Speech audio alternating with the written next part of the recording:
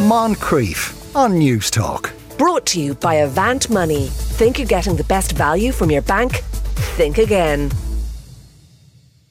Now, if it's not too cloudy, a new comet will be visible in the skies above Ireland over the next week or so. It hasn't been around these parts for 50,000 years. Now, it should be relatively easy to spot as it's green. David Moore from Astronomy Ireland is on the line. Afternoon, David.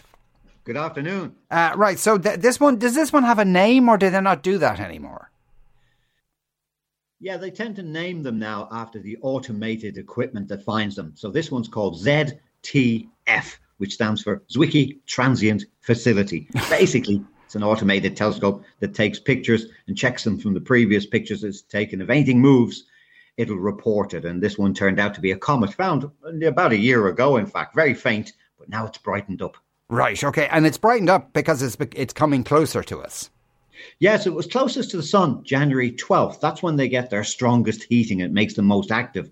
But then it just happened to be coming our way after that, on its way out of the solar system. You said there it was around 50,000 years ago. This time it looks like the planets have tweaked its orbit and it'll never come back. So this is your only chance to see it. And it's closest to Earth next Wednesday, February 1st. The very day, in fact, to the hour when our own evening classes begin. It was custom designed for Astronomy Ireland. And so where's it going now then? Well, it'll head back out into deep space where we think all these comets come from. We think left over from the solar system. There are probably trillions of these comets. They're only a few miles across, tiny by comparison to planets. And something nudges them, and it can take 50,000 years, sometimes millions of years, for them to fall in toward the sun. Most of them don't, but a few do skim around the sun. That violently heats them. Comets are giant, dirty snowballs, so they boil off all this gas, dust, and even water vapor, and have a big hazy cloud around them. That's what we're really seeing. The solid lump is actually too tiny to see. Yeah, and now it flew past us 50,000 years ago. So has it done a loop of the sun in that intervening period? Yes, that's its orbital period. So the Earth goes around the sun in roughly a circular orbit every year, but this comet will go around a very long, thin, cigar-shaped orbit every 50,000 years. So totally different orbit. Right, okay. But how do you know that it won't repeat that orbit? Not that any of us are going to be around to prove you wrong or not. Well, there are professional telescopes who study comets because we think humans might be made mostly of comet juice. And those telescopes measure the position very accurately. And so we're able to project forward. Unlike, say, meteorology, where predicting the weather is quite tricky. It's what's called chaotic. Gravity is great. You can predict very accurately thousands of years into the past and the future. In fact, we've dated historical events by what was happening thousands of years ago, when there weren't any written records around, but we knew that when there would be eclipses. We did that probably most famously for the birth of Jesus Christ. We're pretty sure he was born September 7 BC. Then I can tell you to the nearest few hours another time because of eclipses that, for instance, dated Herod's death and lots of other interesting facts like that. Right. How old is ZTF then? Well, it would have originally formed with the solar system 4.5 billion years ago. Gosh. And a passing star maybe nudged its orbit, and probably thousands of other comets disturbed them. They're very loosely bound to the sun, so they can get pulled away from the sun, or some of them can be slowed up, and then they fall in toward the sun. And that's what happens with most of these comets. There are dozens of comets we're monitoring in telescopes every day. Most of them are either far away, small, or very faint. And This is the brightest one we have at the moment. So why is it green? Well, the green colour is caused by, in this case, bits of carbon that are mixed in with the comet's atmosphere. I said all these gases boil off out in the atmosphere. The sun's radiation then ionizes them and they fluoresce. So if you did your physics classes, you'll know all about fluorescence. And fluorescence tends to make carbon emit in a very specific colour.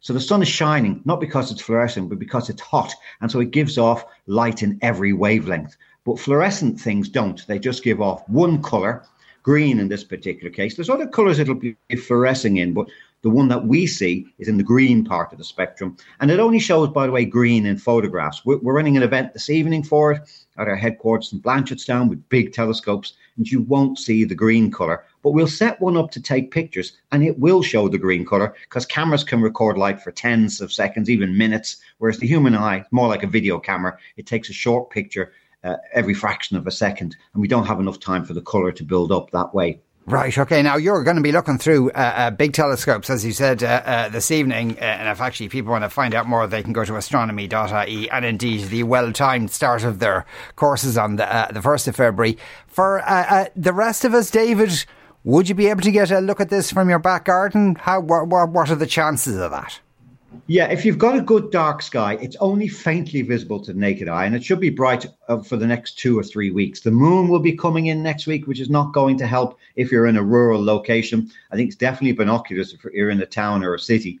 And it'll pass near the North Star over the next few nights. So if you know where the North Star is, between the Plough and the North Star, swing your binoculars around there, looking for the brightest fuzzy patch. A comet comes from the word hairy star in Greek. So that's what you're looking for, a hairy star.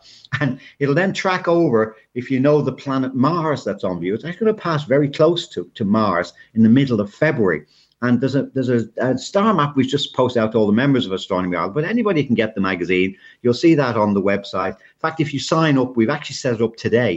If you sign up for the magazine over the next couple of weeks, it will instantly email you a PDF of the article about the comet, so you'll know exactly where it is with a full guide to what it's going to be doing. Yeah, and it's so far away it won't look like it's moving. No, it will move from night to night amongst the stars. So it takes, for instance, about a week to move the length of the Plough in the sky. So if you see something moving across the sky, it's probably a man-made satellite. If it zips across the sky in a fraction of a second, it's a shooting star or a meteor. But if it sits there as a small, faint, hazy patch, then it's the comet ZTF. And if you come along tonight, if you're in the Leinster area, we're on the outskirts of the M50, dead easy to get to. You can look at it through telescopes that collect thousands of times more light than your eyes, and it looks like the weather's going to be clear. Right, okay, so you'd be fairly optimistic about tonight then? I've been watching this comet with the telescopes we've been using since August of last year from Ireland. Wow. So it's brightened up, and now it's easy to see. I can see it in a pair of binoculars just by stepping out and looking up, even when your eyes aren't fully used to the dark. I know exactly where to look. I don't think everyone will be able to do that. But if you use the map and spend a few minutes at it, you should be able to see it. And we'll show people how to do that for themselves, because we're only going to be around the telescopes one night, and the comet's going to be around till the end of February. It should be visible in binoculars, for instance. Right. David, thanks a million for speaking with us today. David Moore there from Astronomy Ireland. Moncrief. Brought to you by Avant Money. Think you're getting the best value from your bank? Think again. Weekdays at 2 p.m. on News Talk.